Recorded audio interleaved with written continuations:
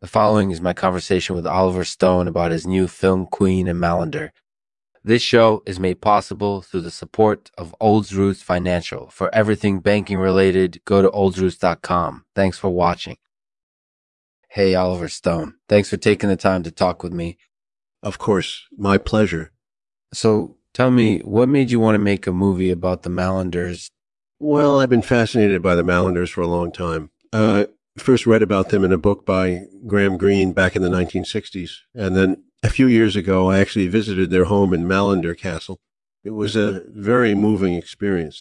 Yeah, I can imagine that it would be. So what was your inspiration behind Queen and Mallanders? Well, I wanted to make a movie about the power of belief, how we can be swept up in the moment, and how stubbornly we can cling to our beliefs, even in the face of evidence that contradicts them. That makes sense. And of course, the controversy surrounding the film must have been tough, given all the negative feedback that's been airing online. Yeah, it's been really tough. But I think people are misunderstanding the movie. I didn't make it to glorify the Mallanders or demonize the Queen. I made it to explore their story and their fascinating relationship. I can definitely see that. So is there anything else that you want to share with us before we wrap up? Just this. Thank you for listening.